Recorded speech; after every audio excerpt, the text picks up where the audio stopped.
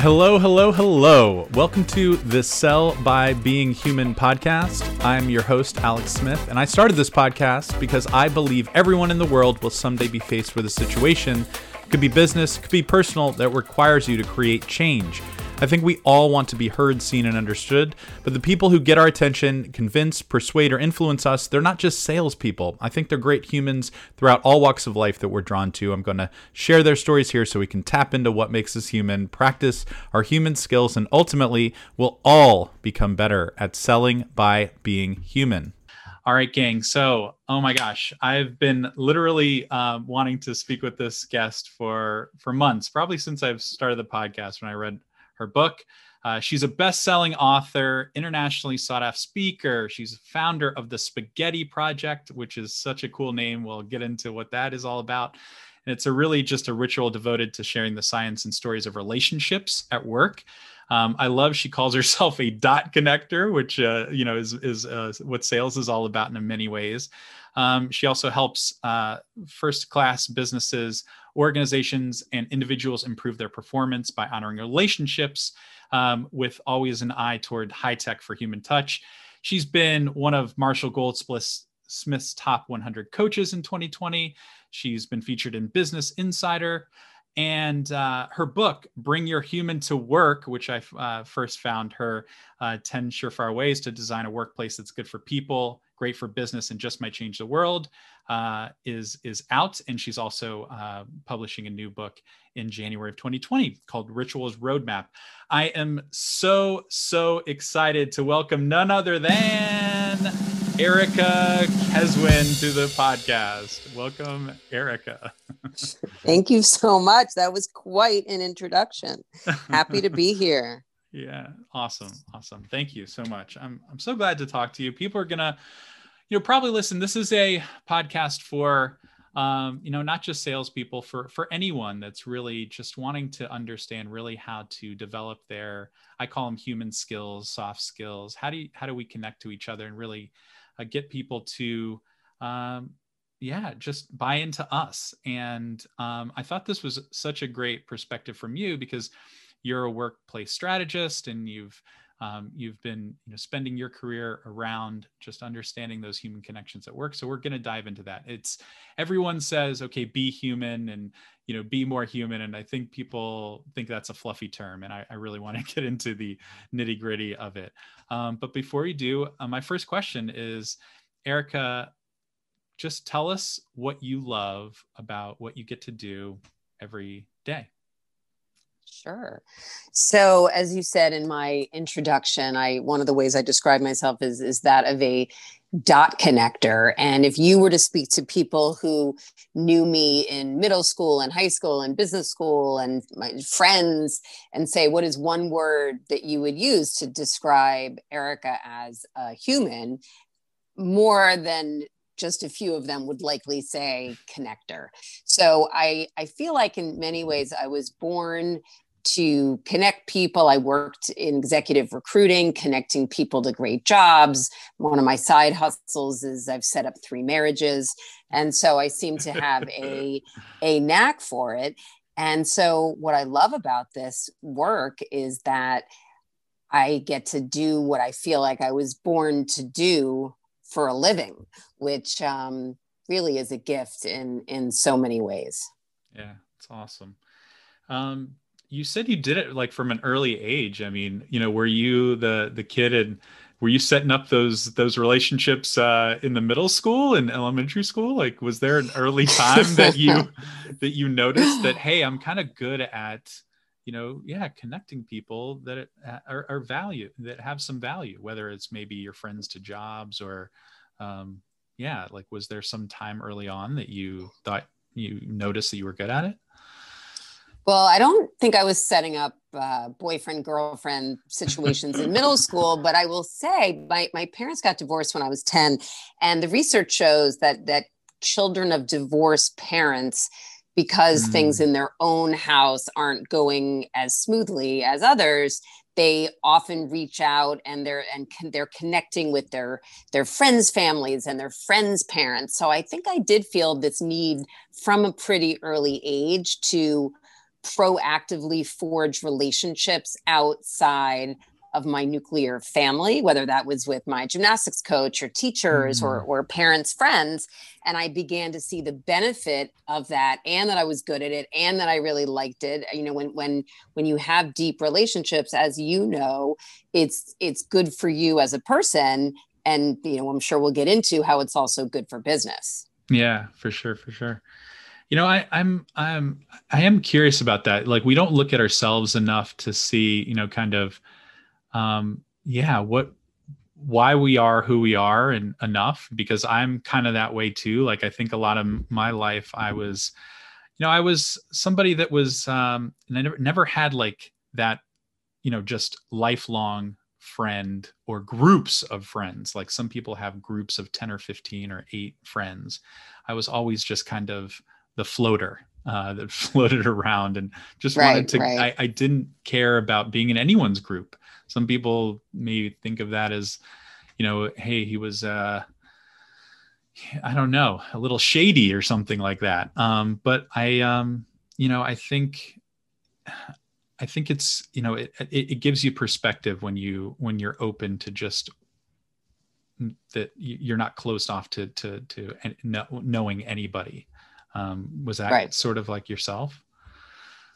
Yeah, I mean, I felt comfort in having a group, but have always known the importance of investing in those close relationships and relationships that aren't as close. I mean, you know, there's only a certain number of hours in the day, but I began to realize I didn't come from a family where when I graduated, everybody had a million connections to get me a job or an internship. I mean, I remember getting out of college and I wanted to move to Washington, D.C.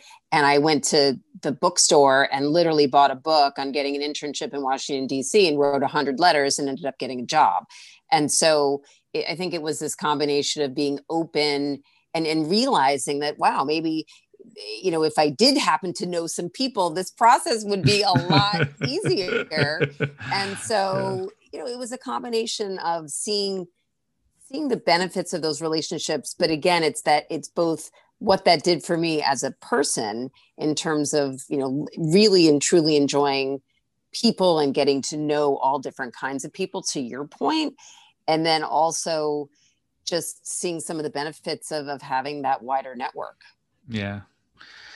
Yeah. You know, it's like, I think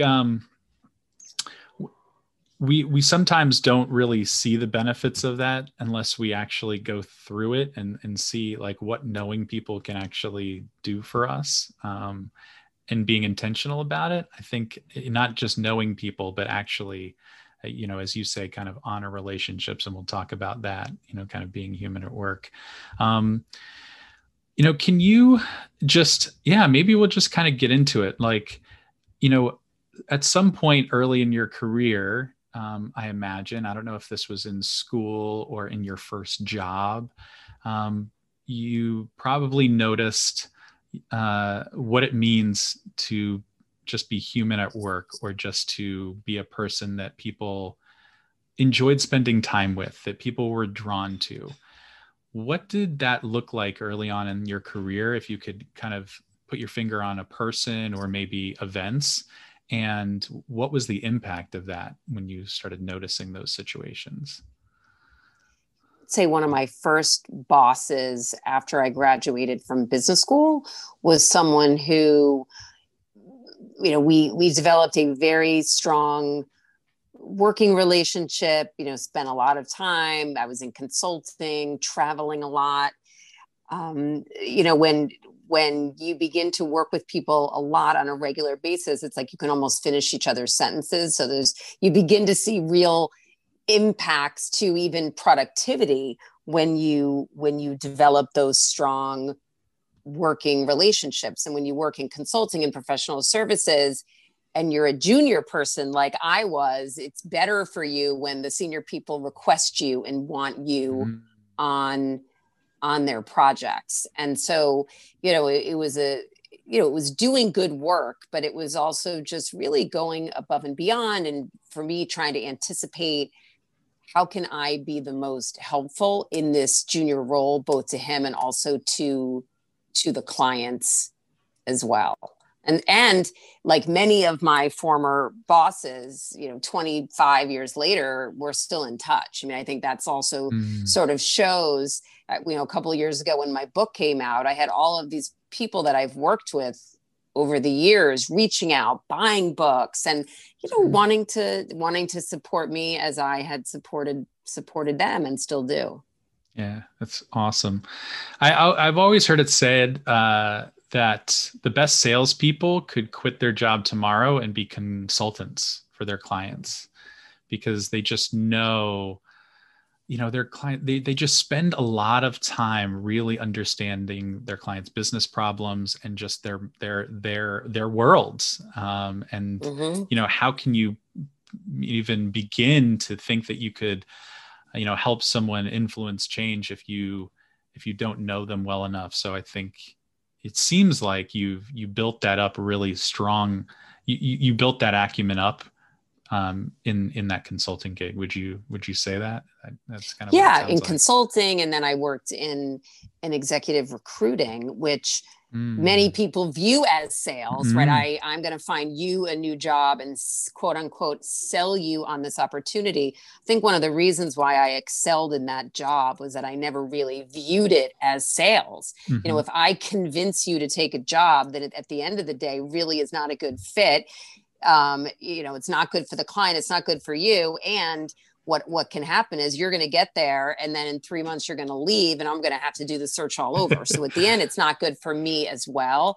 So I approached the consulting and recruiting as relationship businesses, and that I really want to find the best opportunity for the company and for the person. And I would say one way that I built those relationships and helped me build my own book of business was, I worked at one of the major executive recruiting firms, and everybody wanted to, everybody wants to talk to the consultants there because, they're placing people at top companies all around the world. So I had plenty of people reaching out to me. And one of my strategies, which I think at the time I didn't even realize it was a strategy, it was sort of just me and what I did, was that, let's say you called me and wanted to get together for a cup of coffee or send me your resume, but I didn't have a search that I was working on that would fit you in that moment. Many people in that business are really they have their eye on the searches they're doing, and they just want to talk to people who can be the round peg in the round hole. Right. I focused there, but I also said, you know what, I'm going to meet with X amount of people a month just because, and talk to them and build those relationships, even though they're not the right fit for my searches. And what ended up happening was, when those people found new jobs, they called me to do searches for their new companies, because they saw how I treated them and honored those relationships and was willing to connect with them, even if there wasn't anything in it for me in the immediate future. And it's really playing the long game and just being willing to build those relationships that may or may not, quote unquote, lead to something specific, but you're doing them because you care, and really just because you want to build relationships, because you never know. Yeah. I mean, man, I think a lot of people aren't willing to, really actually put a strategy around the long game. I like how you said it. You were just, you didn't think of it as a strategy. You were just kind of doing it because you did care, about people. And I think when it is natural that way, you're right. Like, it doesn't come across as, what most people define as sales. I'm trying to redefine it as, kind of more leading, guiding, helping, wherever you can. And if I agree with that. I think that when you're trying to network or sell, all of these different things, if you can approach it from the perspective of what can I give to this person in this moment, it's whether it's karma or whatever that is, it tends to go better. But interestingly, I did not think of this as a strategy, but I have shared with people that I mentor or come to me with things that I don't think it's a bad word to think of it as a strategy. I mean, I had someone Yeah. reach out to me recently who said, I just got wind that my company may be selling my division. It may not be for a while. And my advice was, look, start reaching out to people to check in with them as humans. Were in COVID, and, these are crazy times. Again, not in a, what's the word? Not in sort of a sly, sneaky way. Yeah. Right. Not in a self-serving way. But I did say to her, look, if a year from now, 8 months from now, 6 months from now, you really are going to start a job search, it is much better to reach out now to people with literally no agenda, but just to check in. And who knows what could come of it. And, and it's good to be there for people in your network. So set a goal. You're going to reach out to 5 people a week, 3 people a week. We don't have a ton of time. And you've probably heard me say this on some other things that I've done, and it's sort of cheesy, but left to our own devices, we're not connecting. And if we aren't intentional about reaching out to people, the days go by, the weeks go by, even in COVID, when we're working from home and not commuting, I find that if I'm not intentional and write it down and schedule it, these things tend to not happen. And in the world of, whether you're selling a widget or selling an idea in a meeting, you're going to be more successful having built relationships from the bottom up. Totally agree. I've noticed it myself in my own job search. I mean, I began it with reaching out to people in just LinkedIn, trying to ask if they knew of anyone that would be helpful for me to know, knowing what I'm trying. I explained to them, listen, I've just been affected in a reduction in force, and this is a little about my background and what I'm looking for. If there's anybody that you think would be helpful for me to know, please let me know. Or if you have time to explore this with me, let me know. And, some people didn't, but then, some people did reach out, and it was just conversations. It wasn't like, hey, do you know of anybody with a job? Or do you know of any, can you review my resume? Can you do this for me? It was just, would you, if you'd be interested in talking, or just kind of seeing how you've been. We haven't talked in a year, and this is where I'm at. Let me know. And so many people came to the rescue. And I started also kind of like finding where I didn't find success is just blanketing my resume. When I blanketed the resume, send it to tons of companies, I maybe got to 1 or 2 interviews, but I didn't really get the type of engagement that I wanted, because I just didn't have that groundswell of awareness about myself that I eventually got with the company that I did land with. So I completely agree. I want you to kind of, transition a little bit. I mean, to talk about your work and kind of, so for people that don't know you, if, you're listening to this for the first time, and maybe you know of Erica, maybe this is the first time meeting you. Can you talk about the book that you did that work? And I mean, you noticed a lot of themes, I imagine. So, and I love that you called yourself a dot connector. You took a lot of information and you connected some dots about what companies are doing to create places that are very focused on people. And the title of the book is Bring Your Human to Work. And so can you talk a little bit about the work of that book, and also what themes did you begin to notice at all these companies these great companies that you went into to examine their workplaces and how people interacted with each other? Sure. So Bring Your Human to Work, I did connect the dots. I came up with 10 ways that companies can create a more human workplace. And I think one of the key takeaways is that it's by creating a more human workplace, it's not only good for your employees, but it's also good for your bottom line. That this really is a win-win. And when we think about what millennials and Gen Z really want out of work, they want to work for companies that are more human, that stand for things. They buy products from companies who have purpose and stand for things. And so this really is a business imperative. The first chapter in the book is called Be Real: How to Speak in a Human Voice. And, people often say, wow, there's 10 ways. Do I have to do all 10? Are they in any particular order? And while I love all my 10 children or chapters, equally, I will say that they're not in any particular order except for that first chapter, that if you don't know your values and what you stand for as a person, as a business, as a leader, it's hard to then align, everything else to it. And one of my takeaways from that chapter, which I know that you took something from this chapter as well, is the proactive piece of this is, how do you get the values off the walls and into the halls? How do you make them real? Because 99% of companies will say to me, oh, we have a set of values. And then I try to go deeper on what they are. Ooh, I forgot.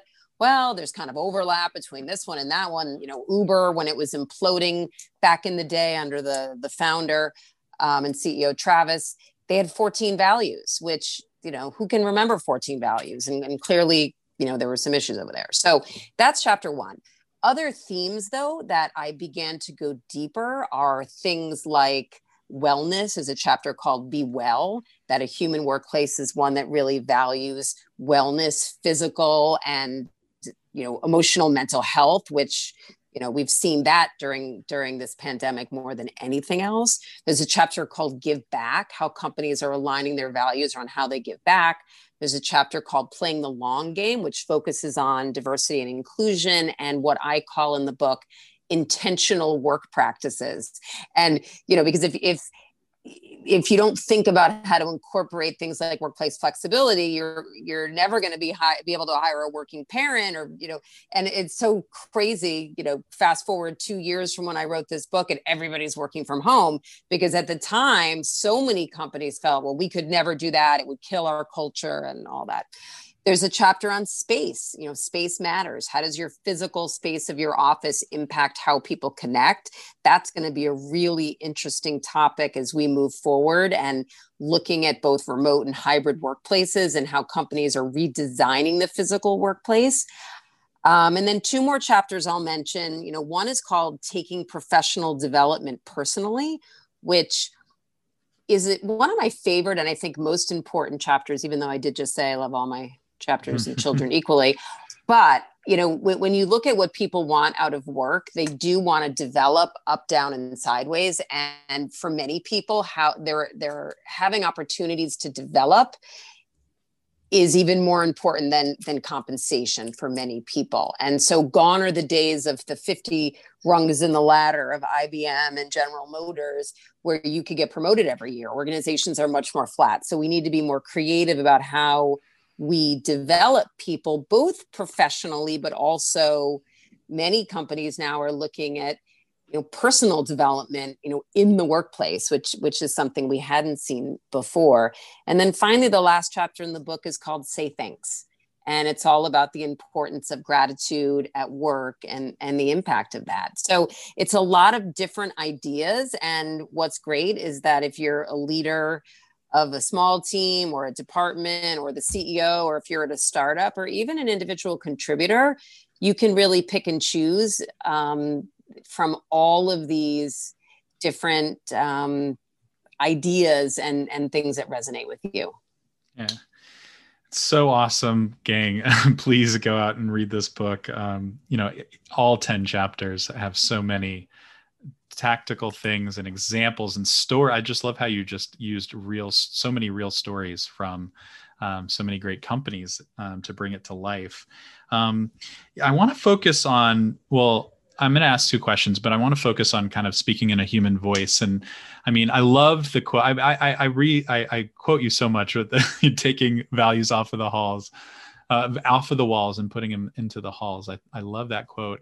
I wanted to ask you, I'm just so curious about this. Like, how did that, because I've heard you talk about how that, shows up in companies and how to ask that in interview processes about exactly what does that look like?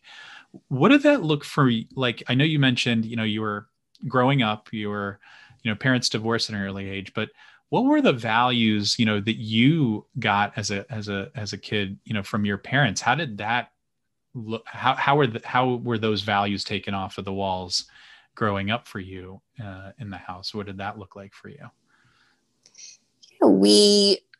My parents, they always valued education Mm. and family time, even though I was going back and forth to different, to see both parents. It was, to make sure that we sat down for family dinner, which also is a ritual that, I get into some of that in my new book. But, those kinds of things and putting that first, over time, my parents, even though they're divorced, became friendly. And so we all actually, were able to have, holiday meals together, which awesome. was always made for some interesting stories, but was sort of nice not to have to go back and forth. I think, especially on my dad's side, prioritized taking calculated risks and pushed me to go to business school and to study abroad when I wasn't sure if I wanted to go. And so, I think that a lot of that started there. I've tried to bring some of that to my kids and to my family as well. Yeah.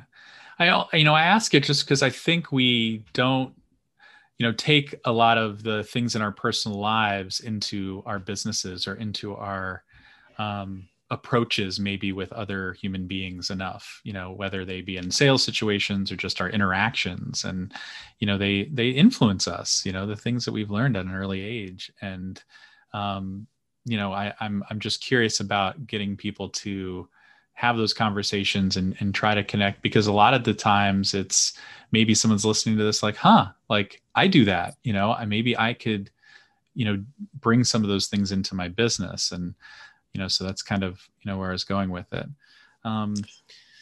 Well, yeah, but to your point, I mean, people say, "Oh, well, how am I going to bring something like a family dinner to my business?"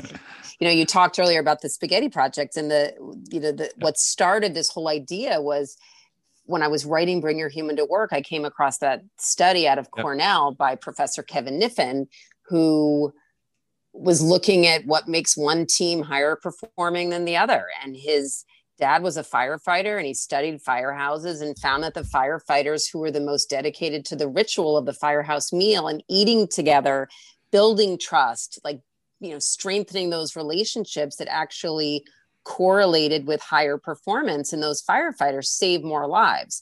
So for people listening, they might think, well, I'm not in a job, I'm not on the front lines like that. But there's so many stories where if you can connect over a meal or a cup of coffee, and, a virtual cup of coffee right now, and get to know people personally, I feel so, I know this, that it just works, that it does have an impact on your business.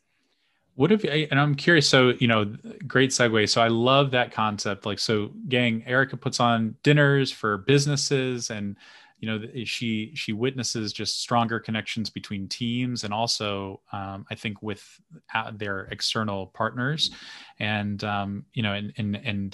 she takes people through just a process over just spaghetti and meatballs, where people build that trust, and you can talk about that. But I'm curious, have you ever done some of these engagements with, with a team of people that were selling in some aspect in their work, and kind of what have been the impacts, or what have been the effects of these dinners that you put on when people go back into their companies?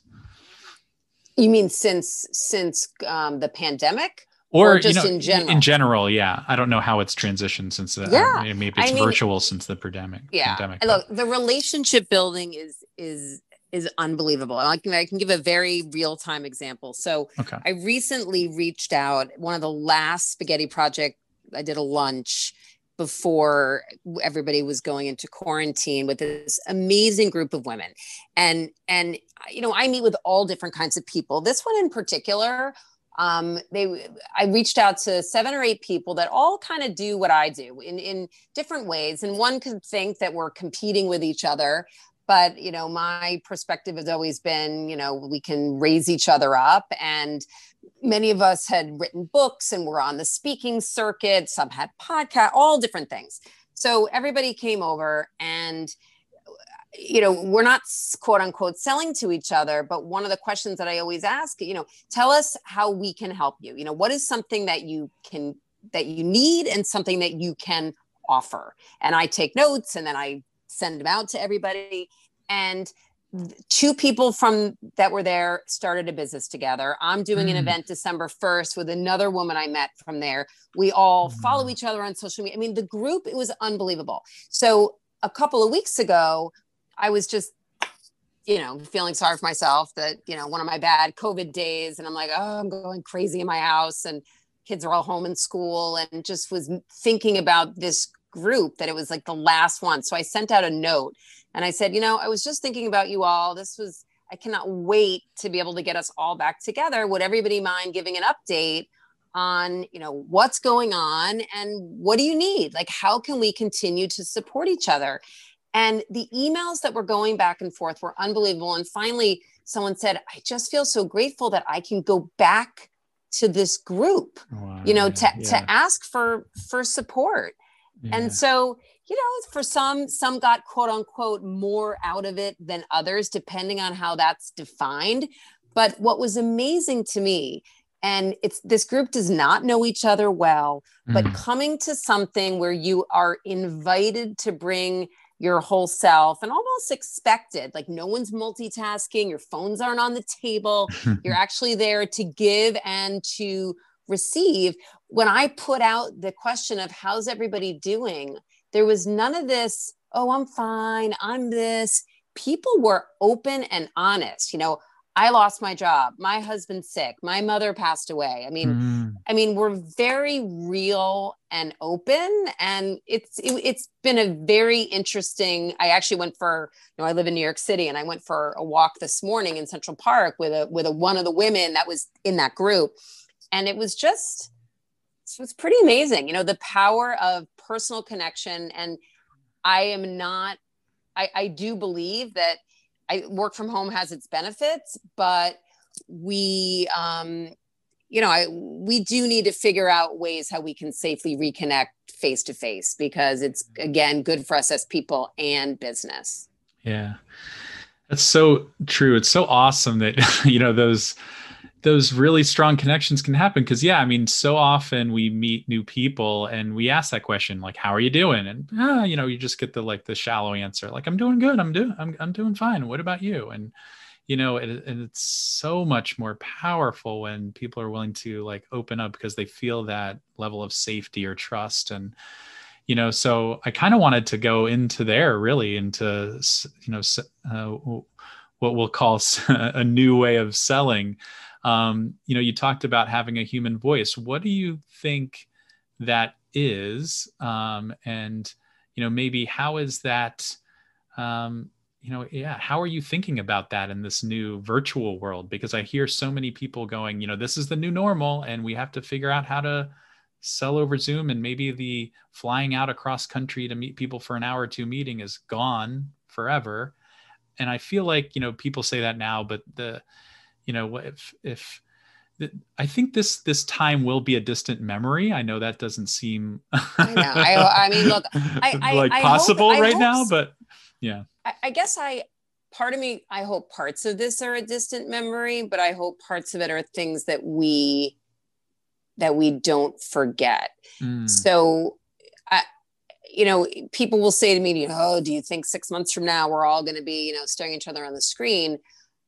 I don't know, but from a human and, since we're talking about sales, like from a sales perspective, this is a gift in many ways. And hear me out on this. I like it or not, we are seeing into each other's lives, living rooms. I did a podcast hiding in a closet last week. We're seeing kids, we're seeing dogs. I mean, I swear to you, a woman recently told me that she was in the middle of a pitch when her cat pooped in the middle of the Zoom call. And I said to her, hopefully that will seal the deal. It'll be a great, it'll be an awesome story. But for those of us who aren't multitasking and are on these calls and are aware and really trying to connect, you can see the picture frame, behind the person you're speaking to. And, we're in each other's lives in a way that we never were before. So my hope is that when we are partly back in the office, or when pieces of this become a distant memory, we remember, not only some of those details, but we remember to connect with people on a human level first. And so I think that for people, for sales and non-sales people who quote unquote get it, I see what's going on right now as a huge opportunity. Yeah. I agree. Like I've never, I mean, I always, when I did inside sales, I mean, you just cold called people, and that's still, there's still a place for that. But, when you had meetings, even meetings were just conference calls, we got into a room and you were on a speakerphone. You never would think, hey, like, it's just human nature. It's just natural for me to be like, all right, I'll send you a Zoom. Like we don't think twice. And the person's like, you don't have to be necessarily all buttoned up or, have your face on or put on, I mean, people are doing Zoom without pants on, I think, and they're doing just fine. But it's that, yeah, like you said, you see into people's lives a little bit. You get to, I mean, there's something to be said for looking at people face to face, looking at them in the eye. I'm sure that you've seen research around smiling at people and that sort of thing, right? There's just something to that. What are some just kind of like, I want to leave people with some actionable things that they can do, from both like non-sales and, I call non-sales people anybody that just doesn't have a quota, that they have to attain each and every month. They don't think that they're necessarily in sales. There's teachers, doctors, there's everyone in the workforce that is, I mean, heck, I mean, to get your job, it was a sales pitch. What are some things you think that people can do on both of those groups to just kind of see people a little more deeply? Maybe some questions, some lines of conversation that you've seen work really well to get people to get others to open up to them and maybe open that door of trust just even a little bit. Mm-hmm. Well, I think rituals are an amazing tool to do that. And, where and when do we have rituals? Think about the course of your day. I mean, how do you start your day? If you have meetings with people, how can you build rituals for deeper connection into meetings? Taking breaks, the 3:00 break in the afternoon, instead of getting on Zoom, get a colleague and, or somebody you're connecting with. And my husband's been doing this so much the last couple of weeks, and just going for a walk with somebody outside if they're comfortable. And of course, if they're local. One of the questions I get is, we're 9 months into this now. Do I need to keep, when I get on the phone or on a Zoom with somebody, do I need to keep checking in with them? And I believe the answer is yes, but I don't think that it doesn't need to take up 20 minutes of a 45-minute meeting the way it used to. You could have everybody go around the call and just say one word that describes how they're feeling, in that moment, which really gives you insight into what's going on. And you don't have to address it, and you shouldn't necessarily address it right there because you do have business to to focus on, but you can go and follow up with the person after, which gives you an opportunity to connect with them on a deeper level. And so I think you need to be creative about different ways, but one of my best strategies has been to mix up the mediums. You cannot be on Zoom all day. Maybe there are some things that you can do on Slack that, or whatever you're using for instant messaging to get people to connect. Tell people that you just want to have a good old fashioned phone call, and then make sure at least once or twice a week that when you are on Zoom, that the cameras are on. Giving people rules of the road and letting them mix up those mediums, I think are help it to be more sustainable, and you can provide different kinds of opportunities, connect in different ways. Yeah. It's so, I think, we just kind of think, we just get caught up in maybe our own routine, that we don't look at others and maybe trying to, kind of look at ways that we can blend in with, or kind of match what other people are maybe looking for, I think, Yeah, like if you start a call the same way that you have before this thing, the COVID-19, or if you are doing the same strategies, they just don't work now. So I'm looking for new ways to really connect with people. And I feel like it's just been it's very trendy. I mean, you see this in marketing campaigns and everywhere. Be human, be more human, and people, it's like well, when did that become a thing? We were always human. How did it take this crisis for us to understand that? Well, I So think a piece of it, when we started hearing about this more and more as technology became more present in people's lives, and if you and I were having this conversation a year ago, and you would say, well, why is being human at work a thing? What I would have said to you is that when I was going into workplaces, one of the things that I saw over and over and over was people texting each other in the next cubicle or calling into meetings from down the hall, which all we want to do right now is walk down the hall to a yeah, meeting. So it's kind totally. of hard to imagine, what a difference a year makes. But that's what I saw, that people were quote unquote, alone together, and they weren't valuing the benefits of these face-to-face interactions. So I think the technology enabled people to sort of, I guess in a literal way and a figurative way, phone it in. And I think that was the beginning. Yeah, totally. I'm looking for, as we kind of, got to end things off. I'm looking for ways that, salespeople can be different, to each other, because to their clients, because at the end of the day, I feel like too, technology has really also enabled this, I guess you could say, just sameness and parity. I mean, I'm almost, 60, I would say it's got to be very high, but a lot of times, especially in B2B sales, clients pretty much know what they have so much information at their fingertips before they even talk to you, that, they could probably make the decision with, a lot of ways without you, but they're looking for something else. They're looking to be led, to be, taught something about their problem that they didn't realize, to be, Yeah. they're hungry for that personal connection. I mean, I feel like Well, right. They are, and information. And I approach these, I think salespeople should approach these things from what can I give? What can I offer? yeah. So let's say, for example, you want an excuse to be able to reach out to all your B2B clients in a certain industry.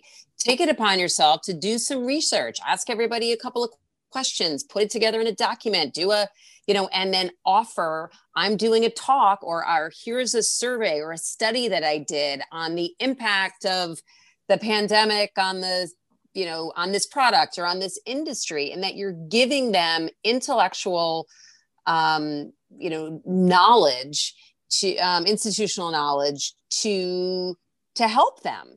And it's kind of an excuse to get on the phone and shoot the breeze. For many organizations, whether professional services firms and law firms and banks, right or wrong, we're all commodities that unless you have such specific expertise, and oftentimes the pricing is the same. So what's going to make me buy somebody from A versus B? It's the relationship. Yeah, I completely agree. Kind of like rounds it out. What I really connected with was like a story at the end of your book of kind of what really kind of inspired you to write it. And it was, one of your baristas at Starbucks. I mean, there's probably tons of really awesome coffee stores, coffee shops in Manhattan, I imagine, that you could go to.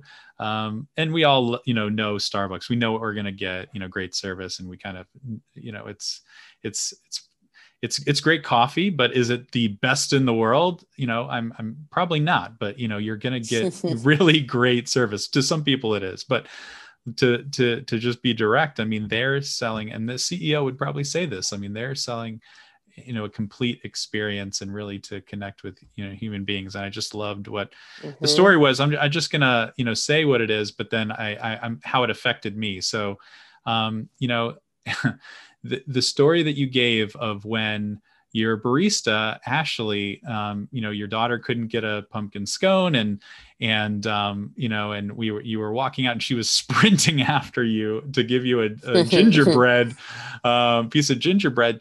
And it really hit me, like, so many people are out there grinding and not going above and beyond. But that little act didn't cost her anything, maybe a few minutes out of her day, but meant everything to you and to her, I bet. And just the last thing that really hit me is that she wrote a thank you letter that you gave, I think, to Howard Schultz. And when she says, I'm just going to continue to inspire, nurture the human spirit, one person, one cup, one neighbor to a time, man, I was like, if we could all just, nurture and inspire the human spirit in each other, man, like, what would that mean for business and the world? I don't know. Yeah, for sure.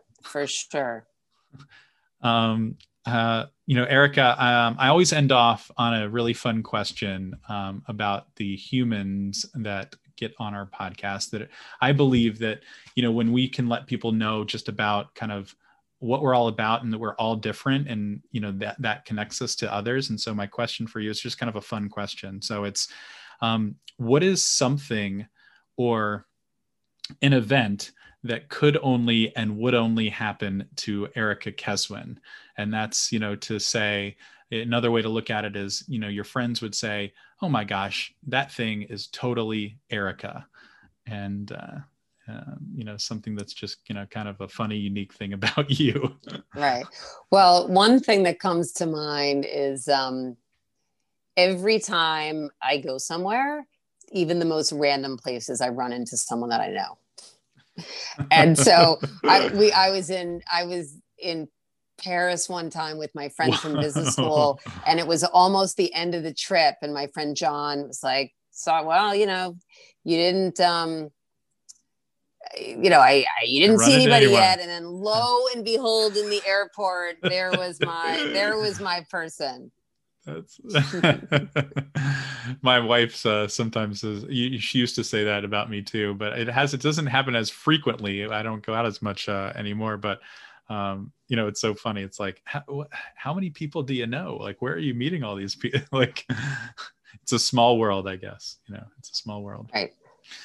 Well, oh my gosh, Erica Keswin, I could talk to you for a whole long time about just being human at work, and just how we buy into each other. But I hope we all learn a little bit from this, and just kind of end off, where can people learn more about you, and where would you like people to find out about what you do and the work that you do? Great. So you can find me on my website, ericakeswin.com, and would love for people to subscribe to my newsletter and follow me on social. And, most of all, as someone trying to, publish and market a book in a pandemic, pre-orders really matter. So, the book is available, on Barnes and Noble and, local bookstores and Amazon, but Rituals Roadmap out for pre-order. And what I've been telling people, if they pre-order and send me an email at erica@keswin.com and show me that they pre-ordered it, I'll send you a teaser of the book, which comes out January 26th. Ooh, it might be an early Christmas present for me and some people. So I am so, so grateful to you for coming on. Thank you so much, Erica, for joining us on the podcast today. Well, thank you for having me. Hey gang, all right. Wow, we made it to the end. I know your time is valuable, so thank you.